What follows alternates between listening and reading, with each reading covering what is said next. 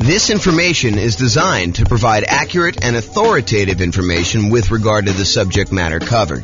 It is offered with the understanding that the presenters are not engaged in rendering legal, accounting, or other professional services. If legal advice or other expert advice is required, the services of a competent professional should be sought. Welcome to the Portsmouth Real Estate Investing and Real Estate Financial Planning Podcast.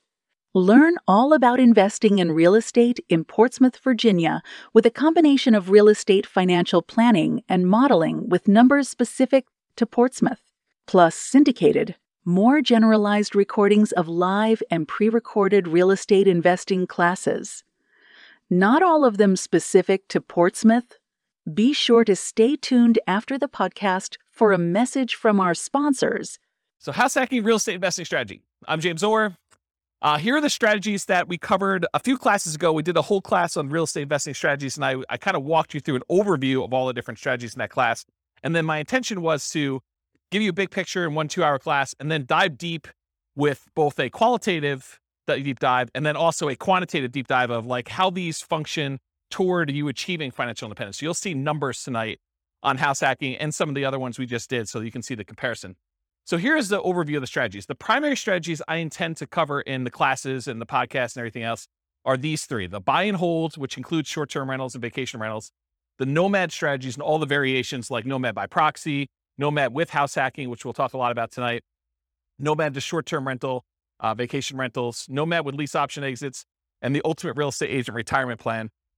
So all the nomad ones are part of that group, and then house hacking. So the third one, this is the final in the triad or trilogy for the primary strategies that we're going to be focusing on. So those are the 3. Then we've got the whole group of these secondary strategies, which there's probably a lot of podcasts or a lot of people that kind of teach this, but it is not the primary focus of what I intend to cover in the podcast and the classes. So I'll tend to focus more on the 3 primary buy and hold, nomad, and house hacking and the variations of those. But there's other strategies too, which I will teach classes on just to kind of be a completionist.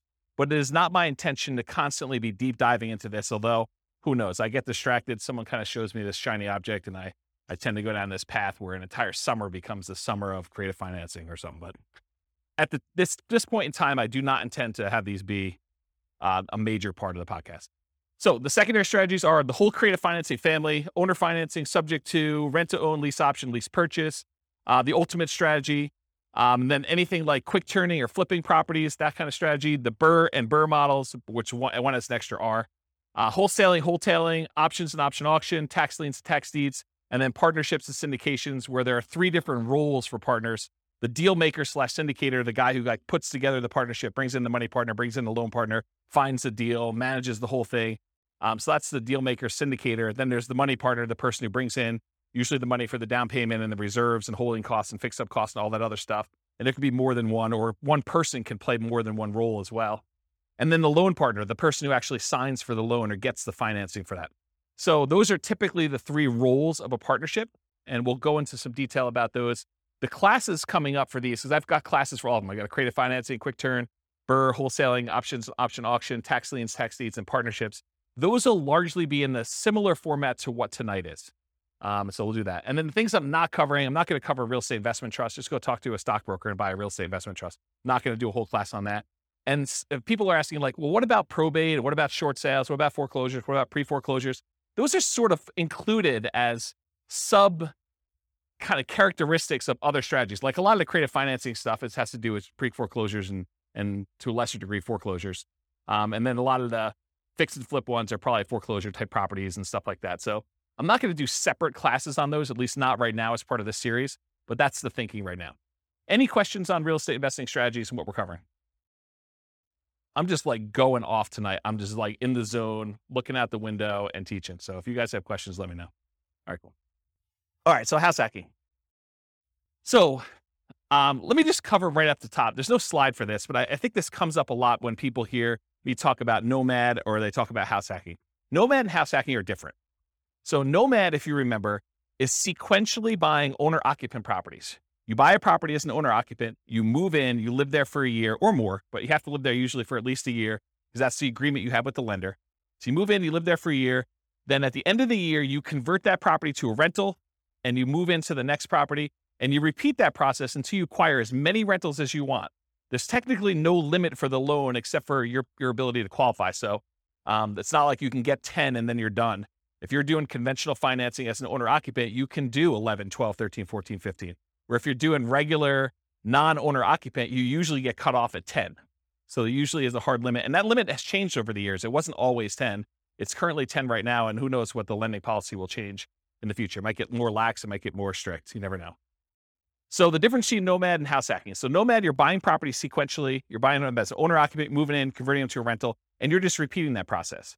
House hacking, on the other hand, is where you make use of a property that you're already living in. You're either buying a duplex and renting out one half, you're buying a triplex and renting out the other 2 units, or you're buying a fourplex and you're renting out the other 3 units, or you're buying a property and you're renting out the rooms, or you're renting out the garage, or you're parking an RV and you're either living in the RV and renting out the house, or you're renting out the RV as an Airbnb or something like that.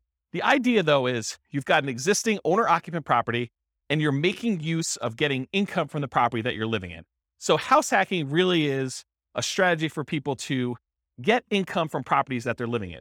You can combine Nomad and house hacking. You can buy a house as an owner-occupant, move in with the intention of moving out in a year, converting that one to a rental. And while you're there, you can have roommates for the property that you're living in. So you can almost use the roommates as a way for you to save up your down payment to buy the next property. It's one way to think about it. Okay. So house hacking is similar in many ways to Nomad because you're doing owner-occupant properties. And so all the financing and a lot of the risk profile is very similar. Most house hackers are trying to reduce, or in some really ideal cases, completely eliminate their housing expense. With Kevin, you said you're doing house hacking right now. Are you able to get to offset your housing costs completely?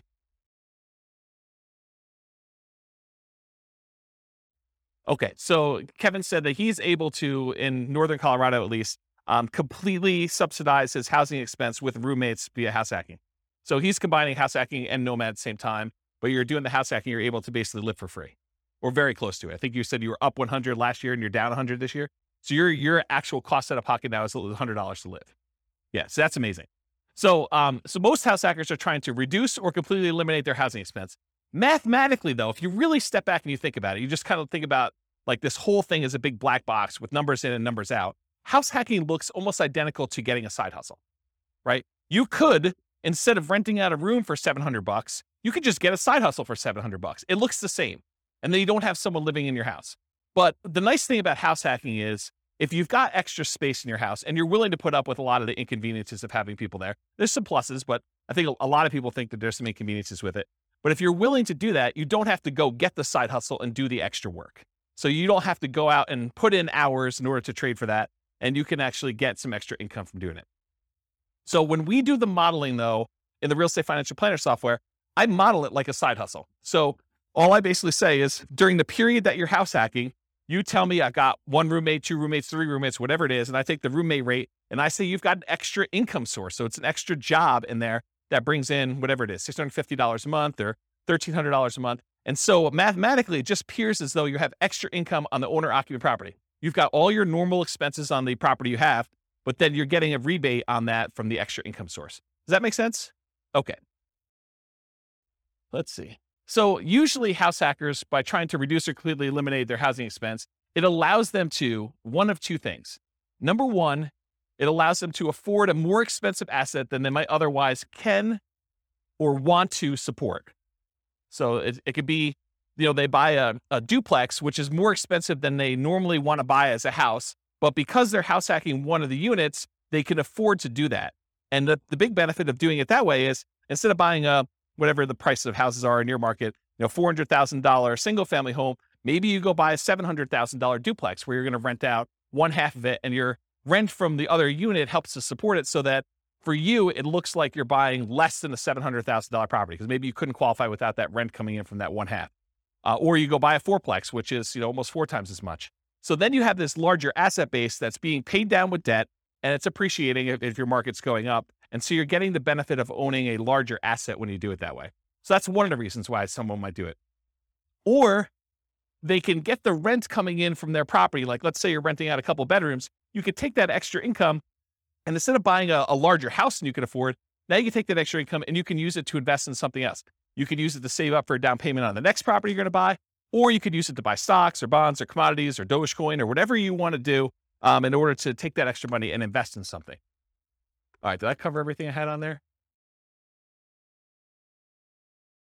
Oh, I do need to say this. So just because house hacking does allow you to buy these larger assets like a fourplex or something, you still need to qualify for the loan. So you can't just go out there and say, oh, I'm going to go buy a $5 million house and try to rent out the rooms. You need to qualify for the $5 million house to do that. And the benefit of doing like a duplex, triplex, or fourplex is that most of those are going to come where they're rented, or at least they've got the likelihood that you're going to get rent on them. And those rents could be used to help you qualify for the property when you're doing your acquisition. It is much harder to qualify with the roommate thing.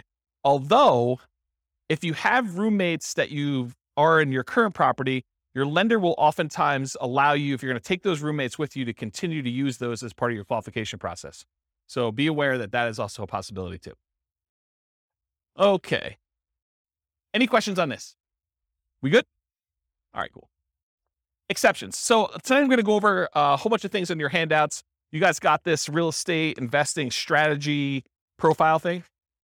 So you'll be using this to kind of characterize the house hacking strategy. And you may be saying, James, you described this thing as whatever it is, but really, can't you do this? And the answer is yes.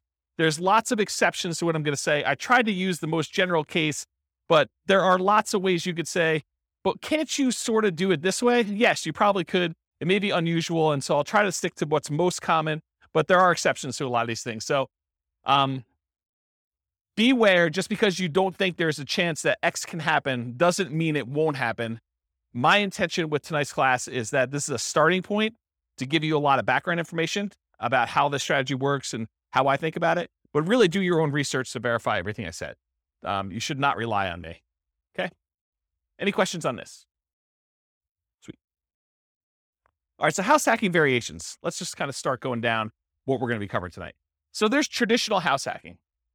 When you have traditional house hacking, you typically go buy a house, single family home as an example, and you're usually going to put 0% down if you're going to get a VA loan. And VA loans allow you to buy single family homes, duplexes, triplexes, or fourplexes. They require that you be a veteran. So you have to have served in the military and have veteran benefits, VA benefits. And you could use that up to a certain limit. You're not limited to just one. You're limited to the actual the benefit you have from the VA. So you could possibly use your VA benefit for more than one house if you happen to be in an area and to find a property that's inexpensive enough. Or if you sell your VA property, then you could reuse your benefits, although it's a little bit more expensive to use them on a second time. So VA is usually a specific loan program that you have to be a veteran to get. It's a nothing down loan program. Instead of having PMI, private mortgage insurance, which private mortgage insurance is an insurance that the lender requires you get when they make you a loan where you put less than 20% down, it protects them in case you default. So they basically said, hey, listen, if I'm going to let you put 5% down on a property, then I want to make sure that you pay a third party insurance in case you default as the buyer on the property. I want to be protected. Okay. So in those cases, PMI protects the lender.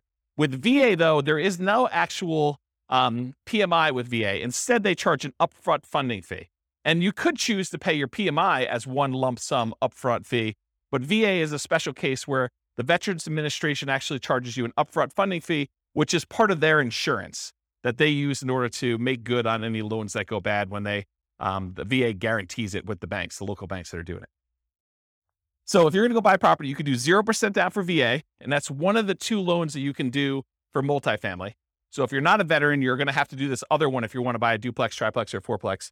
But basically 0% down is the VA loan, or you could do a 3% down conventional loan. And these loans are all on your sheet here.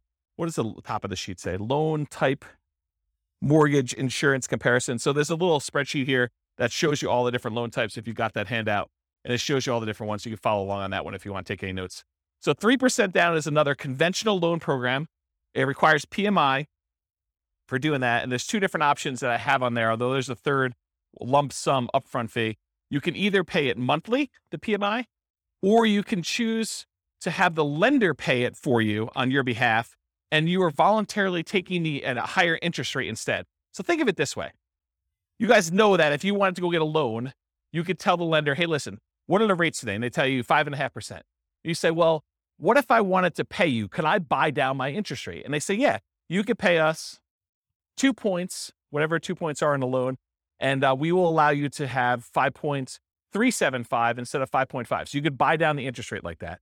Well, what most people don't realize is it works in the other direction too. You could say to the lender, look, interest rates right now, if I'm not paying any points, is 5.5. What if you actually raise the rate voluntarily to 5.625, take a voluntarily higher interest rate on the loan?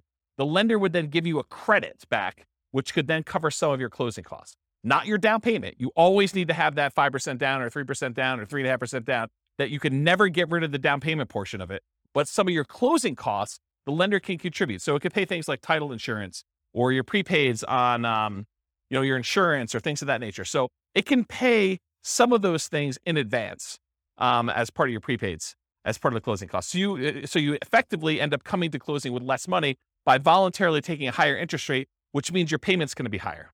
Okay, so that's one option. Okay, so getting back to this, so there's usually different down payments. 3% down is one of the conventional loans. There's really 3 types of ways to pay PMI: lump sum upfront, which I don't have on that sheet. There's lender paid, and I show you the difference of the interest rates between lender paid, or you can pay it monthly. And you do that until usually the loan gets to an 80% loan to value. And then at that point, it usually drops off, except with FHA. FHA, the PMI never drops off. Okay. So the next loan is that 3.5% FHA. So 3.5 FHA financing. There is both an upfront fee and also monthly PMI for FHA, and the PMI on FHA never goes away. So it's there for the life of the loan. Not even when you get down below 80% loan to value, the PMI doesn't go away at all. The benefit of using FHA, though, is with FHA loans, you could buy duplexes, triplexes, or fourplexes with 3.5% down. You have to owner occupy one of the units. These are all owner occupant loan programs. Okay. So you can buy single family homes, duplexes, triplexes, or fourplex with FHA, all for 3.5% down, or 5% down. There's a 5% down conventional loan program. Again, it's the same PMI options as a 3% down conventional program. You don't need any special, veteran benefits or anything to get those. And that's typically what most clients are using to do Nomad. They're using 5% down. Okay. So traditional house hacking, down payments are usually going to be 0, 3, 3.5% for FHA, or 5. And the 0% down is usually VA. And so if you're doing multifamily, it's going to usually be the 0 if you got VA benefits, or 3.5 if you're doing FHA. In traditional house hacking, it could be single family home with roommates, including what I call non-conforming duplexes, triplexes, and fourplexes. What's a non-conforming duplex, triplex, or fourplex? Anyone have an idea? So an example would be a walkout basement. So in other words, you have a part of your unit that's technically not a duplex. It's not listed in public records as a duplex, but it's sort of set up where it feels a lot like a duplex, where you can have a completely separate living area, like a basement that has a walkout where they can come and go as they please through the back door. Maybe you set up a kitchen unit down there against, a lot of times against regulations of the county or the city that you're living in. Or maybe you just have like a kitchen set up, but no stove. You have like a little mini fridge and a little mini bar sink area. And they use like a little hot plate in order to cook their meals. So it's not technically a duplex, triplex, or fourplex. It's not listed in public record as that. It's not zoned for that, but you're sort of using it like that. A lot of people, there's some people that have converted these up-down bi-level plans where you walk in the front door and they added doors right before the stairs so that now they have an upstairs and downstairs. So you walk in, there's a little landing area, and if you go to the left, there's a door that goes upstairs with its own unit. And if you go to the right, you open the door, there's a staircase that goes down to another unit. And some people have converted these to non-conforming duplex units, and they kind of rent out both of them. Okay. So you could do the single family home with roommates, or this non-conforming duplex, triplex, or fourplex from the single family homes. Or you could do legitimate duplexes, triplexes, fourplexes, actually zoned multifamily property where there's a unit, there's 2 addresses, it's zoned that way in public records. Like there's 2 different utilities, 2 different electrical boxes, 2 different water lines going, and so on. There's also slight variations on these, like additional dwelling units, where you have a single family home with its own like mother-in-law suite or a multi-generational property. There's a whole builder now that's kind of catering to this group. They've got a whole bunch of new construction properties where they have 2 front doors, and one of them is like an intergenerational suite. There's a door that you can close between the units so they still connect, but they're technically 2 separate units. They have 2 kitchens, 2 sets of living areas, 2 bathrooms, all that stuff. So it's like a duplex, but it's still technically a single family home, which is an interesting product. So if you have a single family home, or even a duplex, triplex, or fourplex, you could rent out rooms in your unit, in like your actual side of the duplex. You could rent out rooms in addition. It is harder to buy more than one duplex, triplex, or fourplex. So if you were thinking, oh, James, I'm going to combine this house hacking thing you had with Nomad, and instead of buying single family homes every type of property, I'm going to buy fourplexes. So I'm going to buy 10 fourplexes and I'm going to do that strategy. What's the challenge with that? Why can't you go buy, 10 fourplexes easily? Anyone know? The financing. So if you have a VA loan, you could go buy 1, maybe 2 if you didn't use all your VA benefits to buy 2 duplexes or 2 fourplexes sequentially. You buy 1, you live there for a year, you convert it to a rental, you move out, you buy the next one. And if you have a little bit left over in your VA benefit, maybe you could do a second one with that. But then once you get beyond 2, this is like an ideal situation where you're able to find one cheap enough that you didn't use all your benefits. After you've done the 2 though, let's say you want to go buy a third one. What's the financing you can do in order to do that? FHA. So FHA is the only other one you could do to buy triplexes, duplex, triplex, or fourplexes. You can't do the conventional one with low down payments, like a 5% down. So if you wanted to go do a low down additional unit, then you could do your FHA. What's the problem after you get your 2 VA ones? That's really a stretch to do. It'd be really hard to do. And that third FHA one. Yeah, you can't do more than 1 FHA loan. There's some really weird exceptions. Like if you move more than 100 miles away, or, you had one and you inherited one from your parents because they died and you kind of took over the loan or whatever it is. But they don't usually want to give you 2 FHA loans. There's some really rare exceptions, but for the most part, it's going to be very, very difficult for you to be able to do 2 FHA loans. So it's going to be really hard for you to buy that 4th duplex, triplex, or fourplex if you're trying to do this in series without putting a lot more down. Then you got to go put your 15% down for a duplex. I think there's a loan program for doing that as an owner occupant. Otherwise, it's going to be 25% down for doing any type of multifamily. Even if you're moving in, well, maybe there is a 20% down owner occupant. I don't know the answer to that. I'd have to check with a lender to find out. But I think for most of those, they're going to probably be 25% down for the multifamilies after that. So there's really no way to do these really low sequential down payments for acquiring these large numbers of multifamilies. Primarily, you're going to be doing 1, maybe 2 if you're lucky. If you happen to be a VA, a veteran, and you can get a VA loan for 1, or maybe you met your spouse in the military, you get 1, your spouse gets the next one. Maybe you're able to squeeze out a third one because one of you didn't use all your benefits. And then you go to the FHA for her, you do the FHA for him. Maybe you can get to that. But I mean, you're talking about like the stars having to align and it being like perfect. The chance of you doing it is really, really, really hard. So a lot of times we'll just say, we're going to stick to single family homes. So you could do as many of those as you want. You buy 5% down every year for as long as you want to go. Okay. So that's why we typically don't do these multiple multifamily properties in a row. All right. So that brings us to our next variation of house hacking, Nomad with house hacking. This is just combining that idea of having roommates or buying a duplex and then sequentially buying a new property every year. And in most cases, it's going to be a single family home. And I think we just covered why, right? So you're going to be doing single family homes, Nomad with house hacking. And if you guys can't, it was last week we did Nomad, right? Yeah. So last week we talked about Nomad and how you're doing that sequentially with house hacking and what those numbers look like. I'll cover that again tonight when we get to the numbers, but you'll see it's a pretty impressive strategy. So I call Nomad with house hacking, the alternative name for it is sequential house hacking, right? When someone goes and they house hack repeatedly and they're buying, house after house after house, they continue to house hack. That's sort of like what Nomad with house hacking is, right? Sequential house hacking. House hacking with traditional buy and hold. So sometimes you'll go and you'll do your one house that you live in and you get a roommate or 2 or 3 or 4 and you live there and you're getting really nice extra income, or maybe you're living for free or significantly reduced. But then in parallel, you're using the down payments that you're saving up from doing your house hacking in order to go out and buy 15% down or 20% down or 25% down traditional buy and hold non-owner occupant where you're not moving into those properties. Does that make sense? So this is like you go and you get yourself living for free so that you can build up these down payments really quickly. And then you're acquiring 20% down or 25% down or 15% down with PMI, or like non-owner occupant properties as quickly as possible in parallel. So that's house hacking with traditional buy and hold. And then the last one is house hacking with short-term rentals.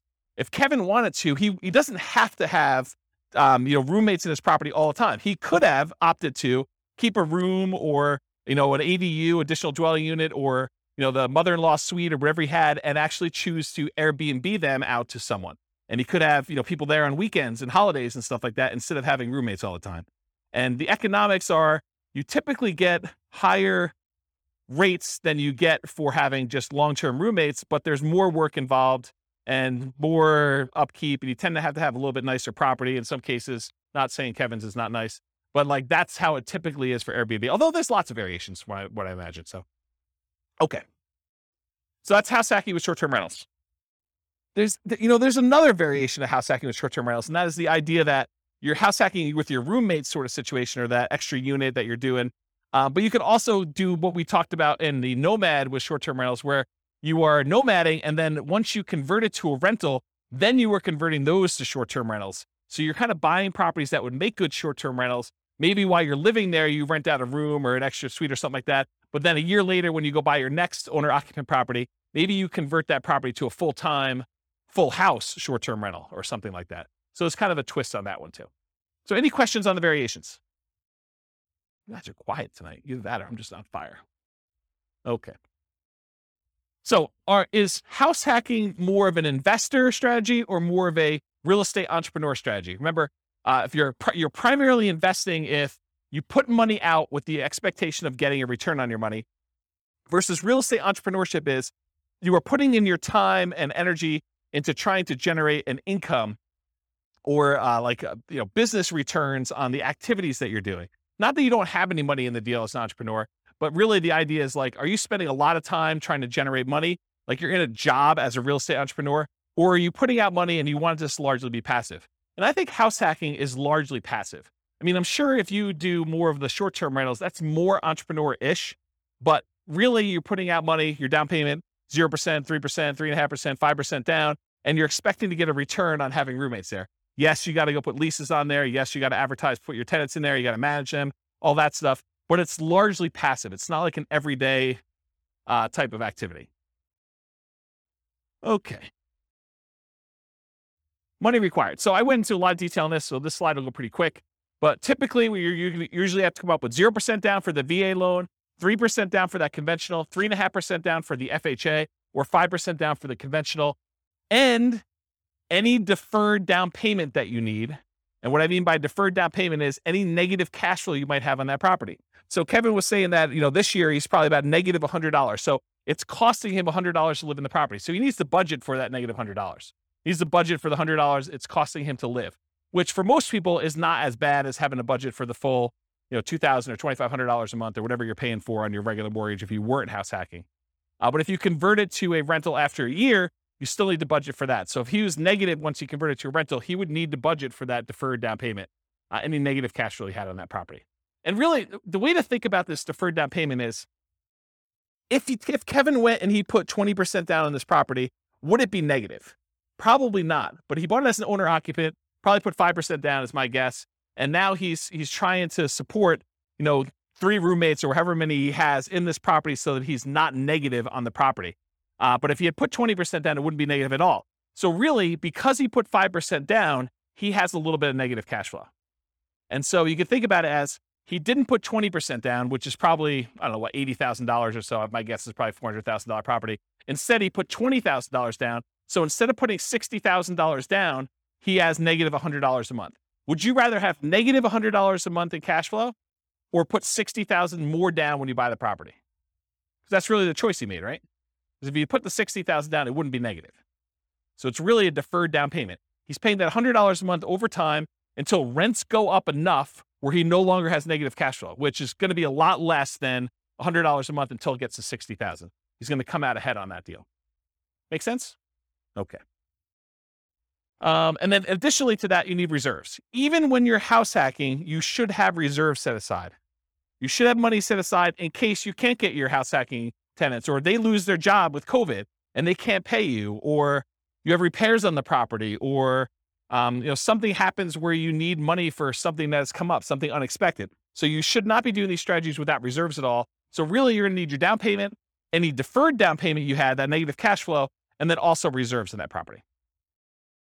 And then you might also see, although less frequently, any extra money to prepare the house for short-term rentals or repairs. So I have another client of mine who, one of their strategies is they like to furnish their property really, really nice to get premium roommate rent. And so there's an extra cost to going out and buying really nice couches and the big screen TV on the wall, and probably doing upgraded flooring and, the things of that nature in order to get the house prepared. So you might have extra expenses in order to get your house prepared for that. Some other clients of mine are obviously not doing, pimping out their house in order to make sure that they can get primo rent for that. They're just having any old roommate rent a clean room, clean, neat house where everything's functional, but they're not having to make sure it's super, super nice. Okay. And then in some rare cases, you probably will put more down, or you may buy the house cash. So you can do house hacking where you don't get these low down financing. It's not a requirement of the house hacking strategy that you buy it with little or nothing down. But in most cases, most of the people that I know doing it are trying to minimize how much they have into the deal, and they're buying properties with 5% down, and then they're usually doing it sequentially where they're buying more than one. Any questions on this? So credit required, the same as Nomad. You're buying owner-occupant properties. So really, it's most common to qualify for those traditional owner-occupant financing things, that conventional financing, the FHA, the VA loans. You must move into the property or you're committing loan fraud. You cannot fix my strategy and tell the lender, yes, wink, wink, I'm going to move into the property, but give me the owner-occupant rate, the 3.5% down rate or the 5% down rate. But technically, I'm not going to move in. I'm going to say I'm going to move in because that's my intention. The lender will say you have to intend to move in, right? That's what they'll tell you. And then you'll be like, well, I intend to move in until I close, and then I'm not going to move in. But I intended to this whole time. Yeah, that's loan fraud. And you'll go to prison for that. So it's not worth it to try to sneak in system. Listen, the lender is willing to partner with you and loan you 95% of the purchase price to do this strategy over and over again. Why would you want to screw your partner like that?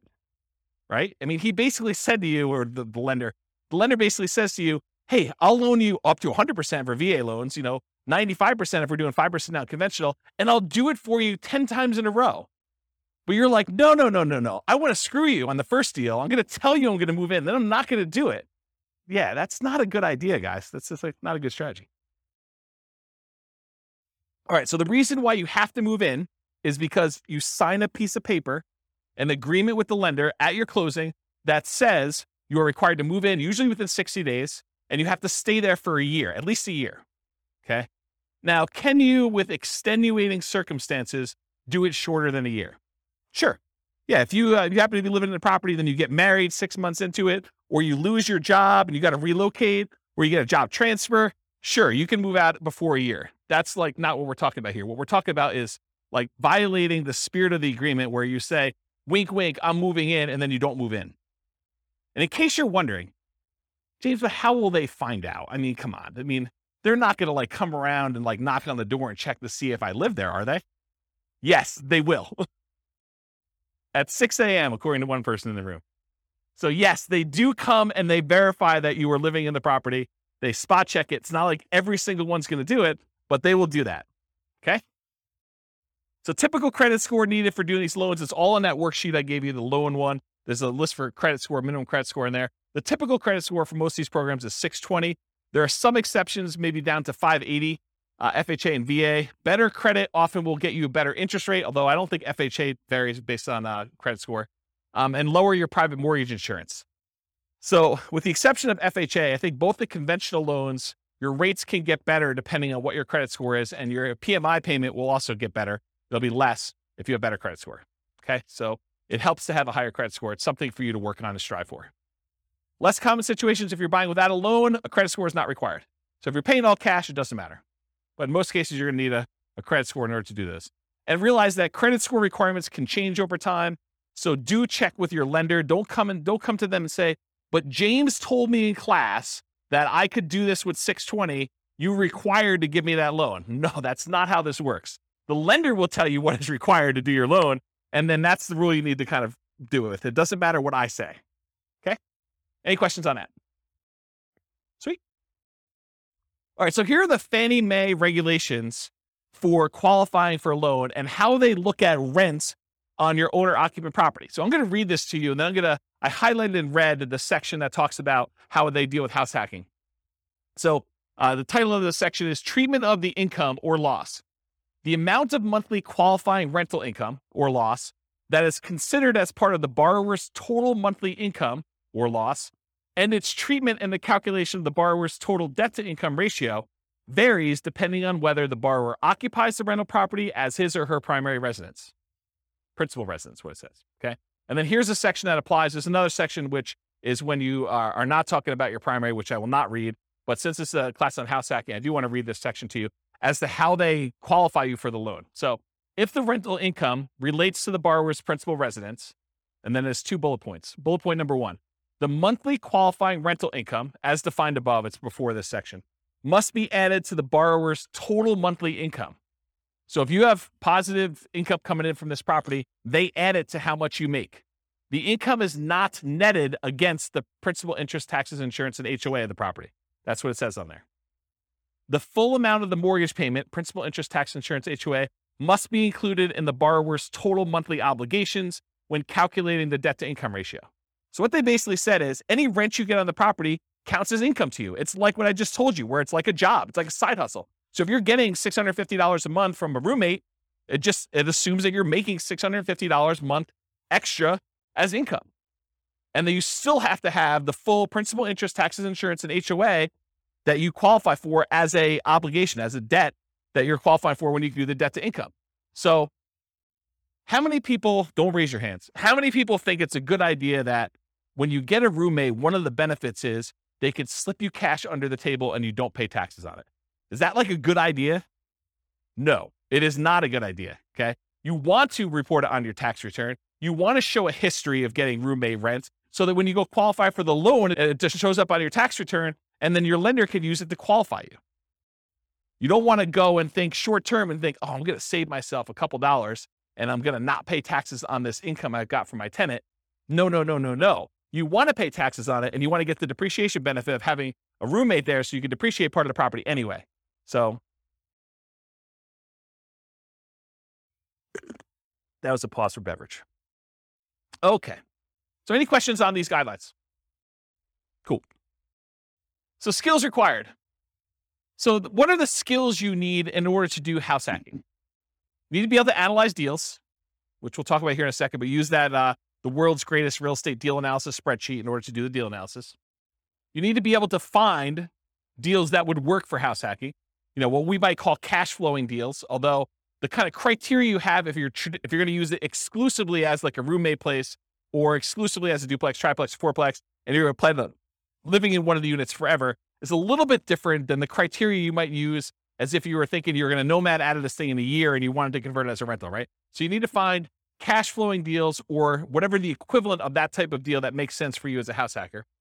You need to get good at acquisition financing, know about VA loans, know about FHA loans, know about the conventional loans for owner occupants and how those work, how the numbers, how they qualify you, how debt to income is calculated, or talk to a lender and make sure that you understand how you are qualified or are not qualified and what you need to do in order to become qualified.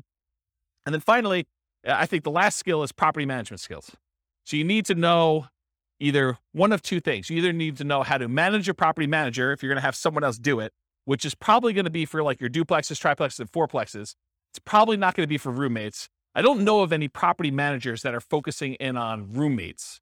It might be a niche though. It might be an opportunity for the right property manager to be like a roommate finding property manager, which would be interesting. I don't know. Yeah. There's probably some liability there. Yeah, I don't know. I'll think about that, but there might be a niche for that. I don't know. So either you got to be good at doing managing your property manager, which is usually going to be the duplex, triplex, or fourplex situation where you're renting out the other units where you're not living with people, or you're managing the property yourself. You're managing the duplex, triplex yourself, and you're not hiring a property manager, or you've got roommates and you're kind of doing it that way. Or if you're doing short-term rentals, you got to get good at that type of property management. So Really, it's kind of like the skills of property management, depending on which way you go to do that. Any questions on skills required? Does that make sense, everybody? Sweet. Stability. So I've been discussing this last few weeks, and I probably should still go look up this guy's name. It's like the third week in a row I don't know his name. It's kind of embarrassing. So it's the guy that writes the Farnham Street blog. If anyone knows his name, let me know. I could go look it up. I get the newsletter every week. So basically, he sent out this has got to be a few months ago now. He sent out an email talking about this concept of things being actively stable or passively stable. Actively stable, if you don't take action, it's going to kill you. You're going to lose money. Something bad is going to happen. Versus passively stable, in that, if you don't do anything with it, then it'll be fine. It'll kind of like, it'll self-balance, it'll self-neutralize, where nothing bad is going to happen to you. So real estate inherently is actively stable. So it's a strategy where if you don't take action, things will happen to you. If you don't pay your property taxes, you'll lose the property. Someone will put a tax lien on your property. If you don't do it for enough time, then they'll execute on the tax lien and they will foreclose on the property and you'll lose ownership of the property. So in that case, it's always active. But there's kind of like variations within active in my mind. If you got an interest-only loan, knowing that at some point you're going to have a balloon on that loan and you're going to need to pay off the balance of it, that is more active than getting a 30-year amortizing loan that will just kind of automatically pay itself off after 30 years. So if you think about, doing fix and flips, where if you don't actually go out there, do the work, fix up the property, either sell it or rent it out or something like that, that is an active strategy where if you don't do something about it, it'll hurt you. Versus more of a buy and hold property with a 30-year fixed loan, you get a property manager in place, and it sort of just hums along. Maybe you have to manage your property manager a little bit, but it's much more passive than like a fix and flip as an example of that. So house hacking is actively stable. And I think short-term rentals are a little bit more active because there's more activity involved. So in general, this is a pretty active strategy. Did you look up his name? Yeah, I'll have to think about it. I should just look it up. Maybe send me an email. All right, scalability. So how scalable is house hacking? And I used to have an extra slide here where I talked about, real estate in general gets you to just really big picture. Real estate in general gets you to $1 million net worth, $10 million net worth pretty easily. But in order to scale above 10 million, you need to do different things. You need to be thinking differently. You need to be buying different types of investments. And even beyond that, it's much, much harder to do real estate to a, much larger scale than, 10 million as an example. And 10 million is relatively arbitrary. It's not like an exact number. So how scalable is house hacking? Is it something that's going to get you to 10 million? And the answer is probably not, right? I think house hacking could get you to that kind of like, 1 million to maybe pushing 10 million if you're doing more sequential stuff. But house hacking just one property where you get roommates, that's really not going to get you to these big numbers. So it's not super scalable in that way, unless you're starting to kind of combine it with some type of sequential buying, like a nomad strategy where you're buying one every year and you're trying to do that. And then maybe you're converting those, you're kind of selling them off after a period of time and converting that into larger multifamily properties. And you're really leveraging up as you go. That's more of a scalable strategy. So house hacking is often limited to one per new property per year. And as soon as you're repeating the process as a nomad with house hacking, I think I talked about that, like if you're going to do that. And then from that perspective, it's hard to scale because you're only able to do one a year. If you had an unlimited amount of money and you were buying properties where you're not moving in, you could buy 10 a year. But with house hacking, you got to buy one per year. And that's one of the reasons it's not super scalable. It could increase speed with short-term rentals where you could buy a second home with 10% down in parallel every year. You could also do it where you're buying traditional 15% down, non-owner occupant, 20% down, or 25% down, non-owner occupant in parallel as well. But from another perspective, it actually is more scalable because it requires less down payment. Instead of having to come up with 20% down, you can come up with 5% down. So from a down payment perspective, it seems like it actually encourages scalability because you can acquire more properties with less down payment. So in that way, it's more scalable. But in general, I think it's one of the slower strategies at first, although it does help you also build up down payment. So I don't know, there's that to be said. Any questions on scalability? Cool. Risk exposure. So overall, I think house hacking is medium risk, is considered a medium risk type of investment. And for the last 3 classes or so, buy and hold, Nomad, and house hacking, I've told you that all three of those are pretty much medium risk. So you're like, is everything medium risk? No. And we're going to find out. There are other strategies we're going to cover in future classes that I think are different risk levels. But for the last three, they all kind of have very similar characteristics because they all include these risks. Although house hacking and Nomad probably have an additional risk, which is this first one, amplified returns. When you put a little amount down, the returns you get are amplified. If you have $100 a month cash flow and you only put zero down, that seems like an infinite return, although it's really, really hard to get an actual infinite return without reserves and other stuff like that. So, but the idea is though, is that you have amplified returns. So a positive $100 seems like an infinitely positive return. But if you have negative $50, that is also negatively infinite. So it's amplified in those directions depending on what you do. Whereas if you put 20% down or 25% down and you have a slight increase or slight decrease in rent, or you have a repair, because you have so much more invested, those returns get muted. They get softened a lot more. And so they're not as radical in either direction. So it can go both ways for these amplified returns from the small down payments. In addition, another risk is the increased likelihood of negative cash flow or deferred down payments with these small down payments you're making. So by putting 0% down or 5% down, you have a much greater probability of having some negative cash flow on a property or deferred down payment. If you had put 20% down or 25% down, the chance of you having negative cash flow would be much, much lower. Okay. You could have the risk of your price declining during ownership. Property values do not go up, even though Kevin says they always go up. Rents can go down during your ownership. Property values can go up, property values can go down, rents can go up, rents can go down. If this is the first time you're hearing about that, don't be surprised. I think a lot of folks, especially the last decade or so, rents have gone nothing but up. Rents can go down. So can prices. Your credit is at risk. If something bad happens to you and you're no longer able to make that mortgage payment or manage that property, there's a chance that you could have a foreclosure, and that could mean an impact to your credit report. And so your credit is at risk by doing that. And then you have all the typical tenant and property management risks, slip and fall, being accused of violating fair housing laws, all those types of things. You have all those risks when you do house hacking as well. You could argue that there's slightly more risk with short-term rentals, vacation rentals, but I think that is offset by the higher income you get from vacation rentals.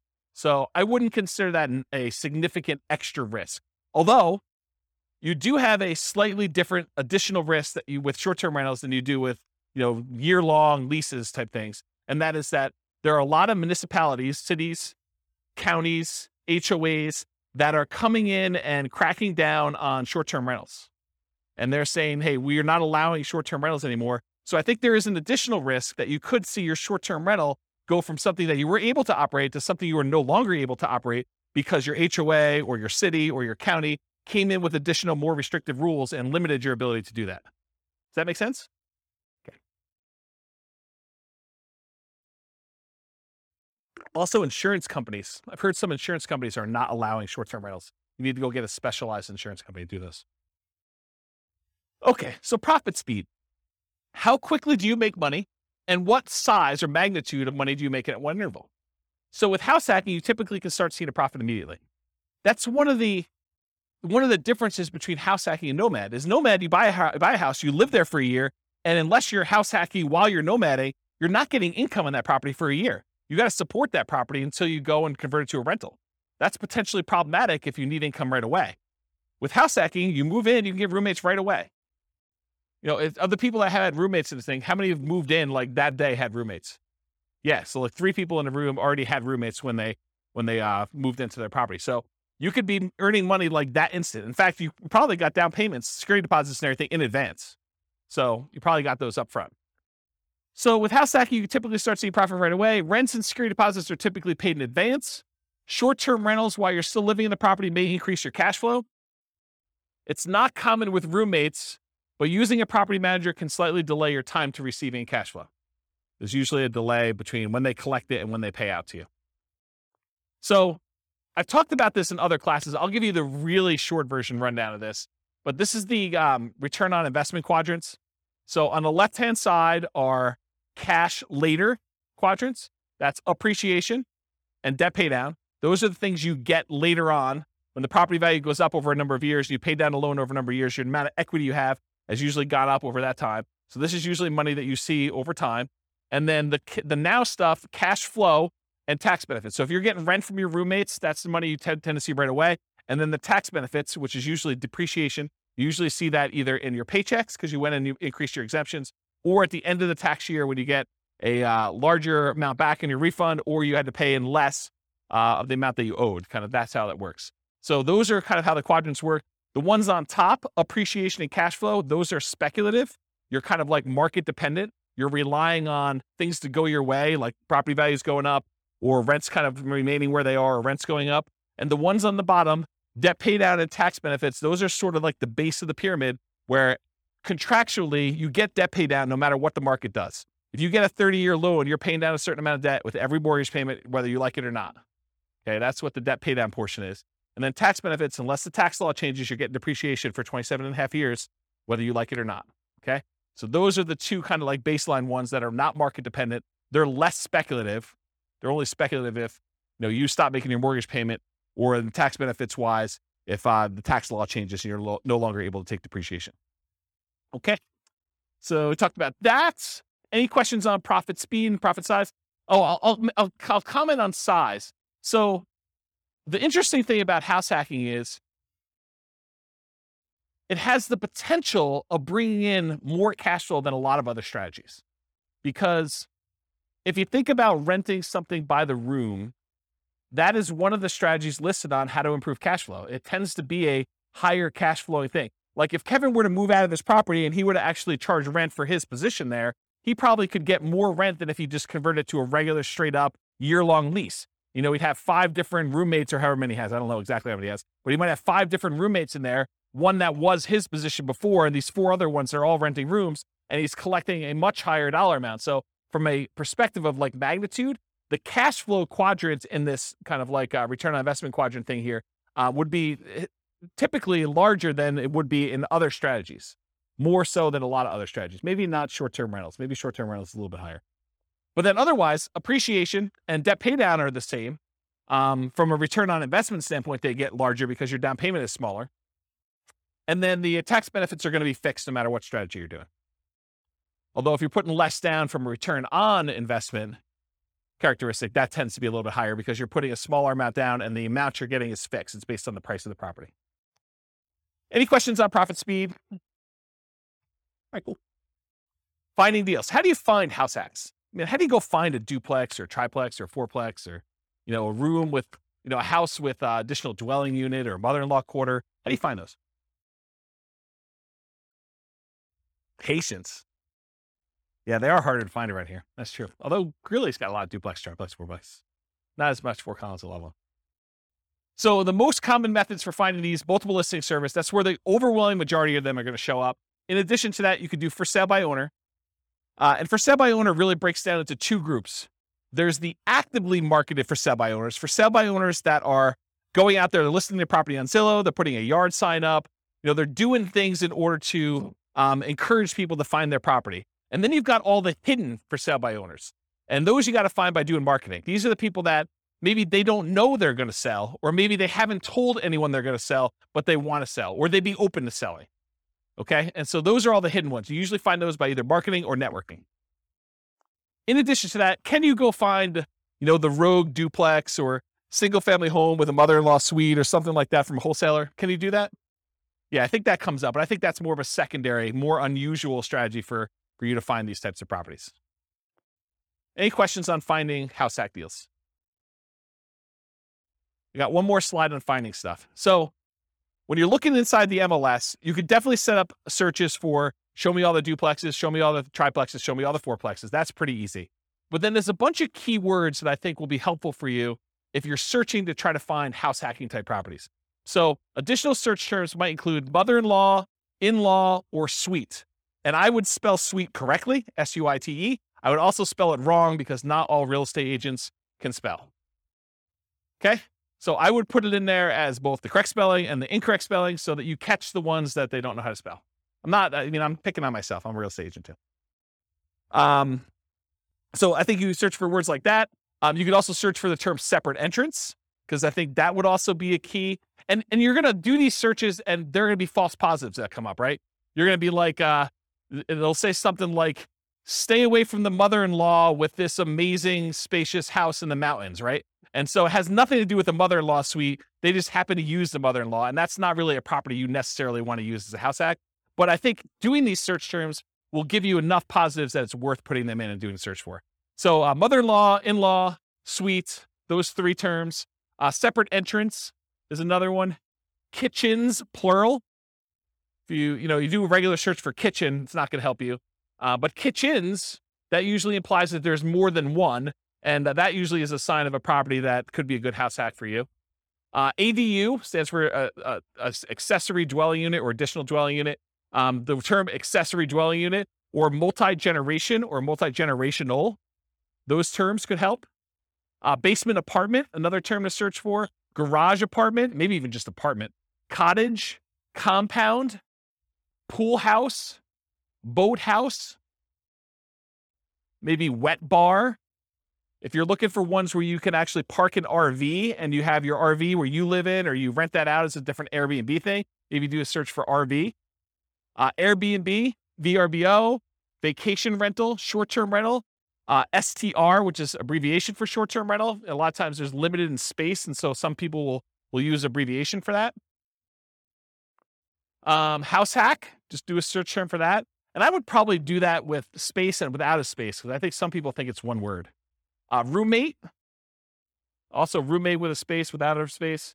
Non-conforming, for example, non-conforming duplex. I wouldn't recommend violating any rules to rent these, but if you're willing to, or if it's something you're willing to go and do the correct paperwork in order to get it converted to conforming, then you might want to consider that.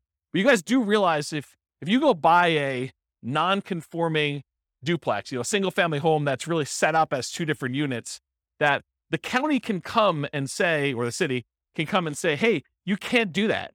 That's against the rules. And they could fine you, or they could force you to kind of clean that up. So if you bought a property and you paid a premium in order to acquire a property that really isn't what you're using it as, that's potentially problematic, right? And there are some people that, at least around here, there's occupancy rules. So if you've heard of the U+2 rule, it means you can live there plus 2 other people. So if you had 3 roommates and you'd be violating the rules.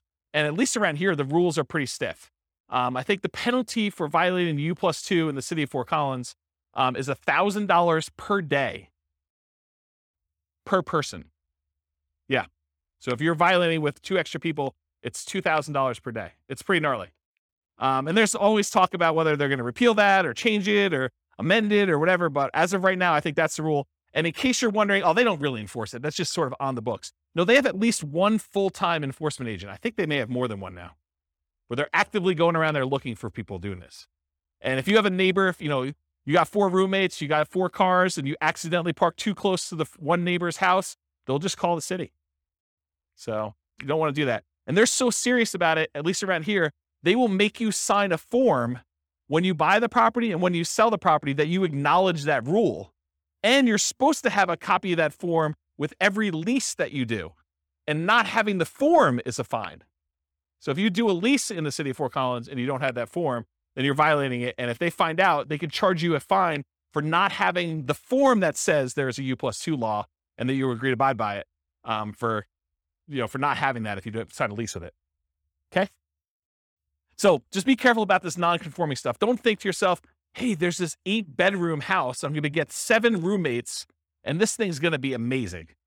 Maybe not. Maybe not. Might not work out the way you planned, okay? So definitely check your zoning regulations and your occupancy rules in your city that you're doing that for. Any questions? Is this helpful, this little list for doing stuff? All right, cool. So if you're going to go analyze a deal for House Hack, go download the spreadsheet, realestatefinancialplanner.com/spreadsheet. You can download it and do house hacking analysis. Now, if you're going to go get a couple roommates, but it doesn't cover your rent, it's going to show negative, right? Right? Your returns are going to be negative for that first year. You've got a $2,000 a month mortgage, principal, interest, tax, insurance, HOA, all that other stuff, and you're only collecting $1,800. It's going to look like you have negative $200. That's because you're living there for negative $200. Right? You're paying $200 to live there. So think about it that way. But then, next year, if you decide to do like house hacking with Nomad or Nomad with house hacking, where you're kind of doing these sequentially, next year it should be very different. And so maybe you run it as if you're going to do it for next year, kind of do your year 2 analysis when you do your deal analysis up front. Any questions? All right, cool.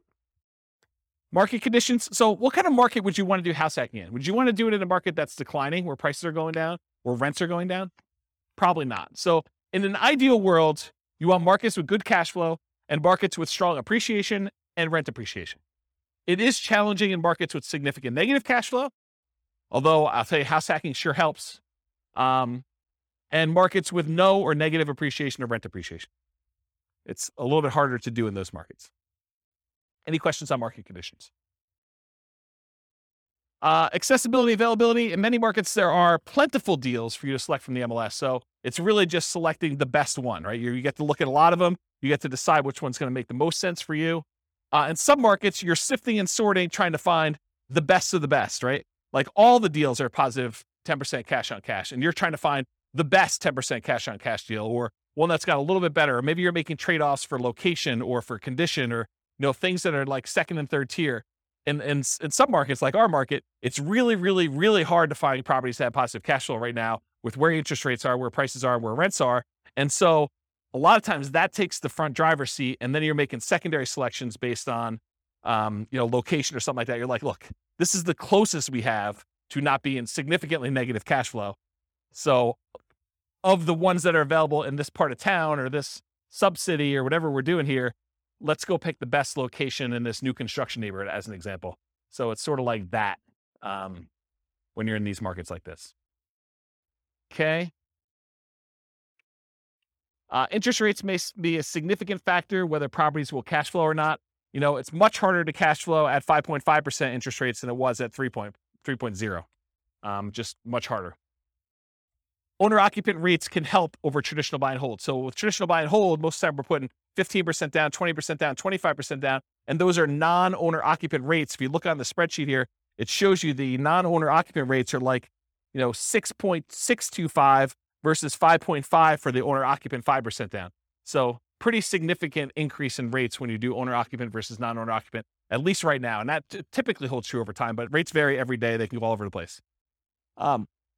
And then finally, verify that you can use the property with the number of roommates you expect and or as a short-term vacation rental before you buy.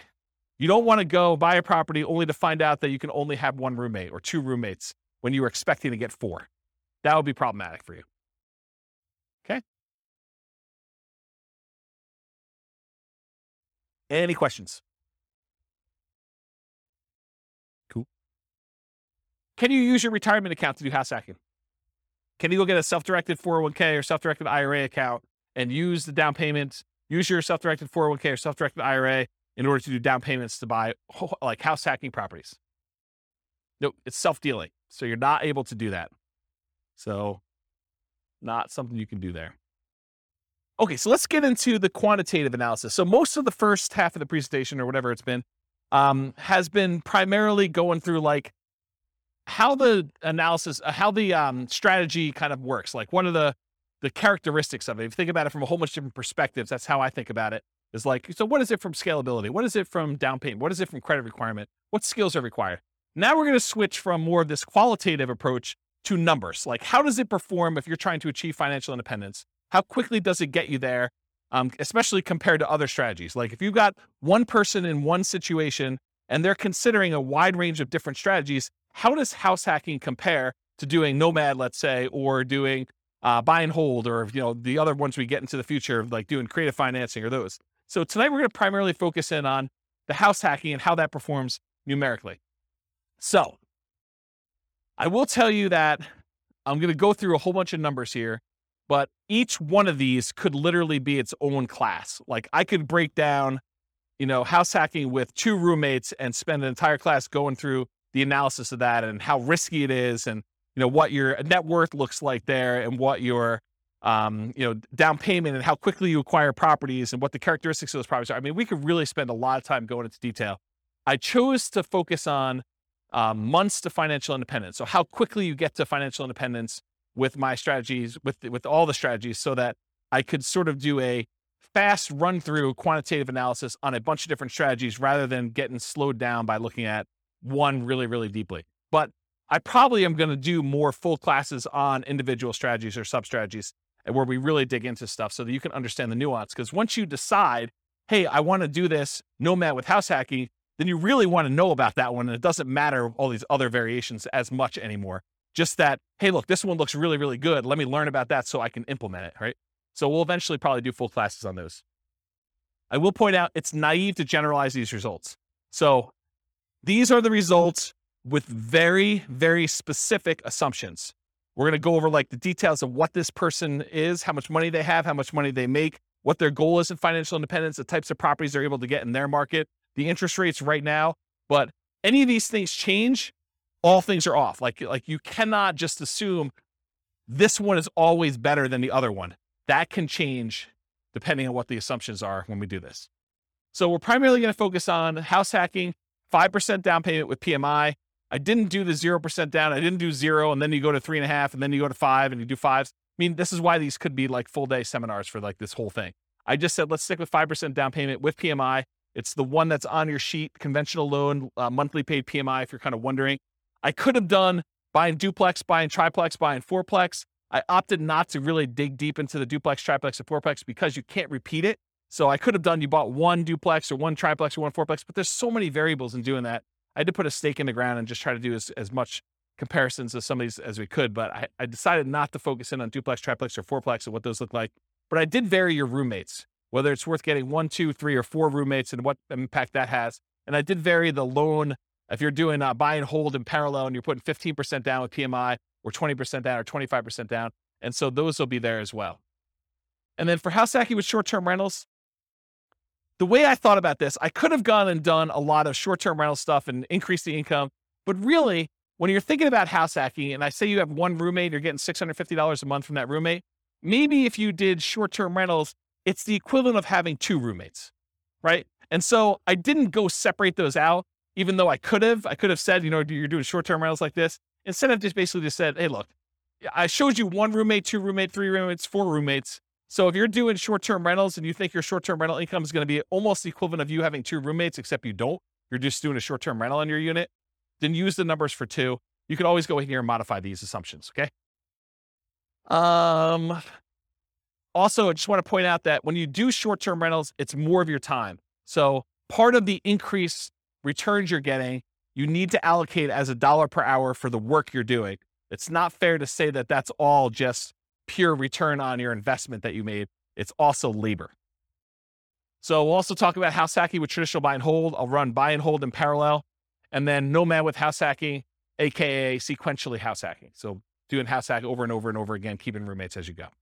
All right. So I got to define for you what financial independence is so that you know how we know if they have achieved it or not. So really financial independence is when your assets produce enough money to support your minimum target monthly income. What I call the minimum target monthly income in retirement. What some people might call lean fire, or some people might just call regular fire. It's where your investments can support your lifestyle so that you do not have to work anymore. It consists of 3 parts. Part number 1, passive income. Passive income consists of Social Security, pensions, and annuities. That's all passive income. Number 2, net cash flow from rentals. So after all your expenses, take your gross rents and the other income you have coming in from the property, subtract that, your principal, interest, taxes, insurance, HOA, maintenance, vacancy, property management, all of those things come off the top. Your net after all expenses is part of that, whether you qualify for financial independence or not, net cash flow. And then finally, any other assets you have, not equity in properties, you've already counted that as part of your cash flow. You cannot count equity twice. But any other investments you have that you've invested in stocks or bonds or mutual funds or anything like that, maybe you made hard money loans, all of that stuff clumped together times whatever you consider to be your safe withdrawal rate. So the safe withdrawal rate is the percentage of money that you could take out each year from your investments that are invested in these things, stocks, bonds, mutual funds, things like that, that you can safely withdraw that you're not likely to run out of money. And there have been studies done on this. If you guys have heard of the Trinity study, that's a study that talks about using the 4% safe withdrawal rate, where they've done studies based on certain percentages in stocks and certain percentages in bonds, and that you're not very likely to run out of money over a 30-year time horizon if you use 4% to take money out. So if you have $1 million, you could take out $40,000 a year. The $40,000 does adjust up with inflation each year, but you take out $40,000 a year and use that to live on, okay? So that's what yearly safe withdrawal rate on any invested assets means. So the three parts: passive income, Social Security, pensions, annuities, net cash flow, and then that yearly safe withdrawal rate on invested assets. The sum of all three of those, if it exceeds your minimum target monthly income in retirement, then you're financially independent. Okay? Any questions on this? Cool. So here are the changeable assumptions. I made up like a prototypical person who's doing this. I call them Norm and Norma if you guys are listening to the Real Estate Financial Planner podcast, but it's basically the same assumptions there. They're married. They're both 21 years old. They recently graduated from college, and they're working in a technology department of a large healthcare business. They have a total of $10,000 saved up. They earn combined between the both of them $72,000 a year. That's $18 per hour times 2,000 hours, $36,000 a year each. They're saving about $1,000 per month before they buy any houses. So that's based on them renting. They're renting somewhere for $1,800 a month, and they're able to save $1,000 of their $6,000 a month in income toward financial independence. They are obsessed about achieving financial independence, and they're looking through all these different strategies, trying to find the optimal one for them, the one that both fits their lifestyle, what they're willing to do, but then also gets them to FI as fast as possible and as safely as possible, honestly. They want to find their best path. We talked about that. They're both going to take Social Security at age 67, so we've got that modeled in. And Social Security is estimated based on them working until they're full age 67. But technically, they are, if they stop working early, it should be a little lower than what I have programmed in here. So if they achieve financial independence at age 50, then they're technically not working until 67. So the Social Security that we have modeled in is a little bit higher than that. Any questions on the assumptions? And you could change all these. So if you make $80,000 a year, go ahead and change it. You can go ahead and log in and change all the assumptions for all these scenarios. Any questions on these? Cool. So these are the loans we're going to use on your sheet. So they're primarily doing this 5% down with monthly MI, 5.5% down payment. That's the one I'm primarily focused on in all the scenarios. If they're doing in parallel buy and hold, these are the 15%, 20%, 25% down options. So I'm using those when I talk about the 15% down, 20% or 25% down ones. You got the worksheet for that. So I did this for 60 years, modeled 60-year time frame. Their effective income tax rate for calculating their depreciation benefit is 17.85. I assumed inflation is 3% per year. That mortgage interest rate based on their owner-occupant is 5.5%. It does have PMI. I used the 4% safe withdrawal rate, and they're doing that $5,000 a month in their target monthly income retirement. And in an ideal world, if they could get to $10,000 a month, they're not living on that right now, but if they could get there, that would be ideal for them. Okay. Although I'm not using it in tonight's presentation, but that is one of the things that they're doing. Okay. So let's talk about the property that they're using. So this is a $375,000 property. They're buying it for what it's worth. They're not getting a discount. They're not paying a premium. They're putting 5% down, and there's PMI on that. The property value goes up at 3% per year, by the way. It's keeping pace with inflation. 1% of the purchase price and closing costs at the time of purchase. They were not able to negotiate with the seller and get the seller to give them any seller concessions, so they got to come to the closing table with all their own closing costs. The interest rate we talked about, 5.5% for that 5% down, plus the PMI. They're getting 30-year loans. Rent on that property, $2,600 per month, and rent increases with inflation as well at 3% per year. When they're house hacking, one roommate's worth $650 a month. Two roommates, $650 each, $1,300 total. Three roommates, $1,950 for the three of them. And for four roommates, if they're able to buy like a 5-bedroom and rent it out that way, it is $2,600 a month. Okay, so $650 per bedroom.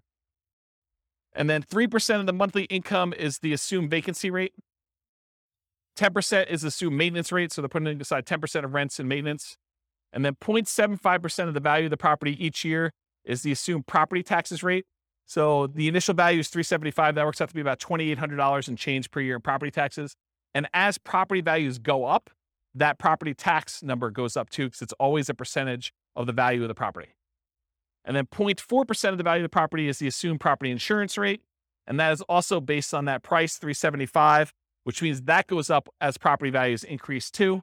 And in the first year, it's about $1,500. And then for calculating the depreciation benefit, I assume 15% of the value of the property is land. So you can only depreciate the value of the building. You cannot depreciate the value of the land. And so in order to do that, we need to know what the value of the land is. Any questions on my assumptions? Cool. All right, let's look at numbers. Here we go. So if Norm and Norma decide to keep renting and take all of their $1,000 a month that they're earning and they put it in the stock market, it takes them 482 months to hit financial independence. You may want to write some of these numbers down, of the ones that you're interested in comparing it to, so that you can see when you get to ones that you're there, because there's going to be a lot of numbers thrown at you. So if you're concerned about this, because I can't fit them all on the same chart until the very end, and it's really small font. So 482 months if they just do the stock market and they rent. What if they buy an owner-occupant property? They buy a property with 5% down, they move in, they live there. If they do that and they invest in stocks, the amount that they can invest in stocks decreases by a lot. They were saving $1,000 a month by buying a property to live in. They've increased their expenses because it costs them more to buy than it does to rent. Instead of saving $1,000, now they're saving $420 a month. And it actually still speeds up their time to financial independence, where it only takes them 396 months. How is it possible that somebody who is saving less money and investing in stocks, and the majority of their money for retirement is coming from stocks, how does it speed up their time for retirement? How is that possible? They're saving, instead of $1,000 a month, now they're saving $420. How are they able to get financial independence earlier?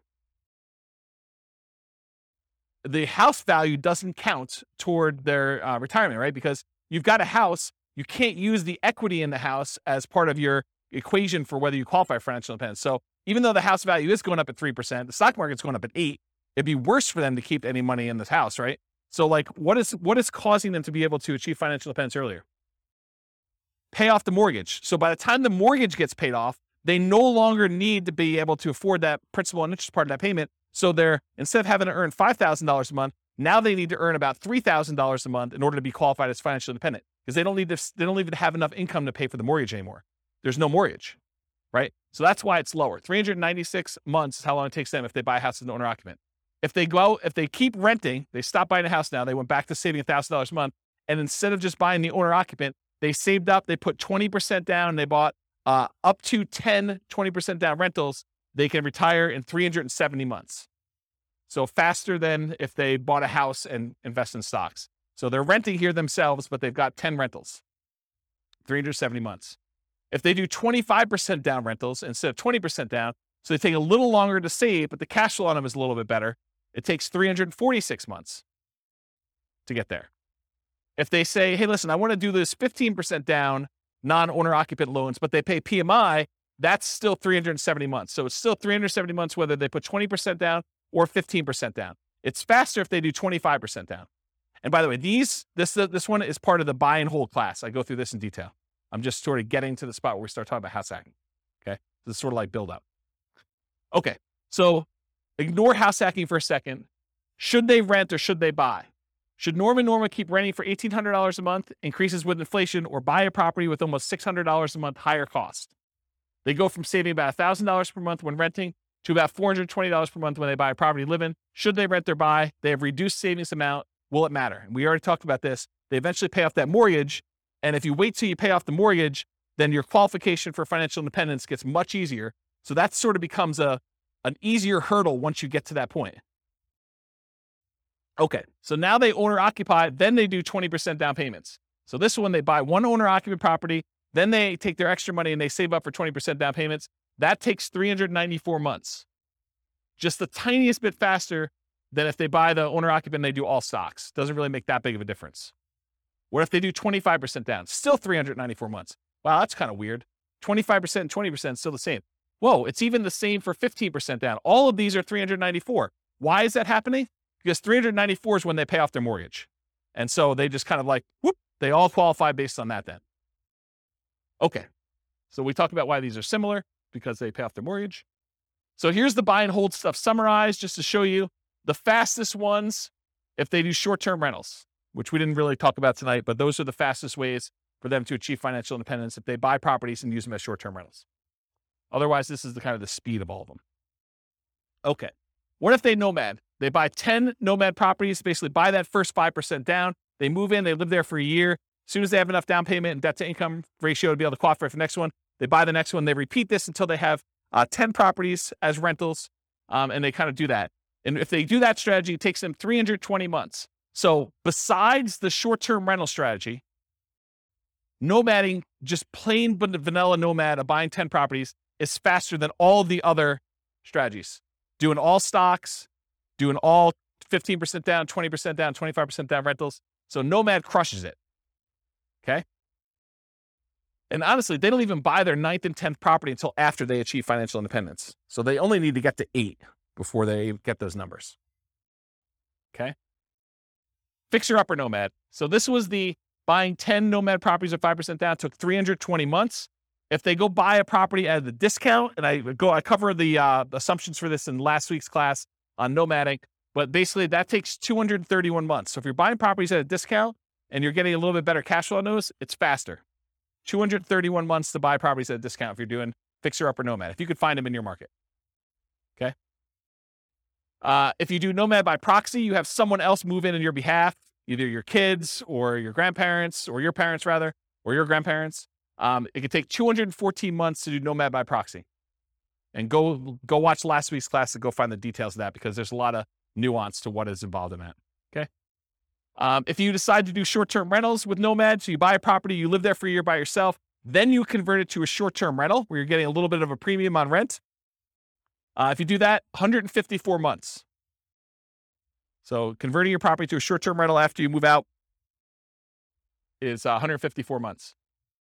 So now we're going to talk about nomad with house hacking. We covered this last week, but it kind of straddles both realms, right? We have nomad, but then we also have house hacking. So essentially the same as getting a side hustle, which you talked about, extra income each month. Start the income at month 33, which is when they buy their first property. So I just started it when they bought their first one, and I have it go. So I'm going to show you 1 roommate, 2 roommate, 3 roommates, and 4 roommates, $650 a month per roommate. So $2,600 if they have 4, $650 if they have 1, and everything in between, $650 each one. So here it is. These are the 3 with roommates. So if you have 1 roommate, it takes 263 months. Doing regular nomad was 320. Now it takes 263 if you just get 1 roommate and you do nomad with house hacking. If you get 2 roommates, 238 months, just under 20 years to retire. With those baseline assumptions. If you get 3 roommates, 214 months. So I think you save whatever that difference is. That's 2 years? 238 to 214, 2 years. And then if you do 4 roommates, it's 202 months. So you save another year if you go from 3 roommates to 4 roommates. Okay? Any questions on this? Nomad with lease option exit takes longer, 379 months right now with those assumptions. And again, I'm going to point out, if you change these assumptions, nomad with lease option could be the winner. Like, it could be the best strategy. But with the assumptions I use and their starting position and all this stuff going on, it just works out that they don't do very well with it. You have questions?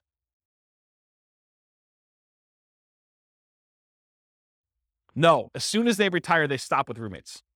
So as soon as they hit financial independence, they no longer have roommates because they have enough income coming in after that.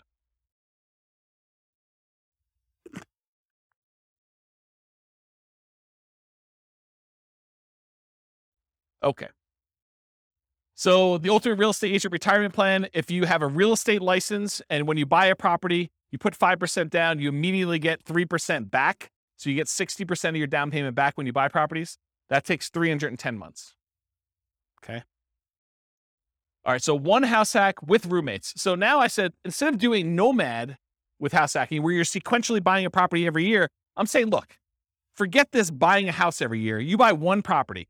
You buckle down, you get roommates, you just stay there, and then you do your strategy, whether that's investing in stocks or whether that's buying 20% down rentals or 25% down rentals where you're not moving in, but you're just buying the 1 property as an owner occupant, you're getting roommates, and you're staying there, okay? So buying 1 property only, you're house hacking with roommates, 1 to 4, $650 per roommate, and it's essentially the same math as if you got a side hustle allowing you to invest more in the stock market, if you think about it that way, right? So you get a roommate and they're paying $650 a month. So now you just got $650 a month extra income coming in. If you had 2 roommates, it's $1,300. One could think of doing short-term rentals as having 1 roommate, 2 roommates, 3 roommates, whatever it is. Just think of it that way. Same idea. Okay. So this is 1 house hack with roommates. This is if you buy no rental properties, you just invest in stocks, 394 months with 1 roommate. You buy a property and you do Invest in stocks and you have 2 roommates, 373 months. Buy one property, 5% down, 3 roommates, 334 months. And if you buy one property with 5% down, you have 4 roommates, 304 months. So all you have to do is buy one property, get 4 roommates, just do it for 304 months, invest in the stock market, and that's it. That's the strategy there. Okay, what if you do house hacking and then you buy rentals? So we're still doing that one owner-occupant property. We're still getting 1, 2, 3, or 4 roommates. We're going to vary those.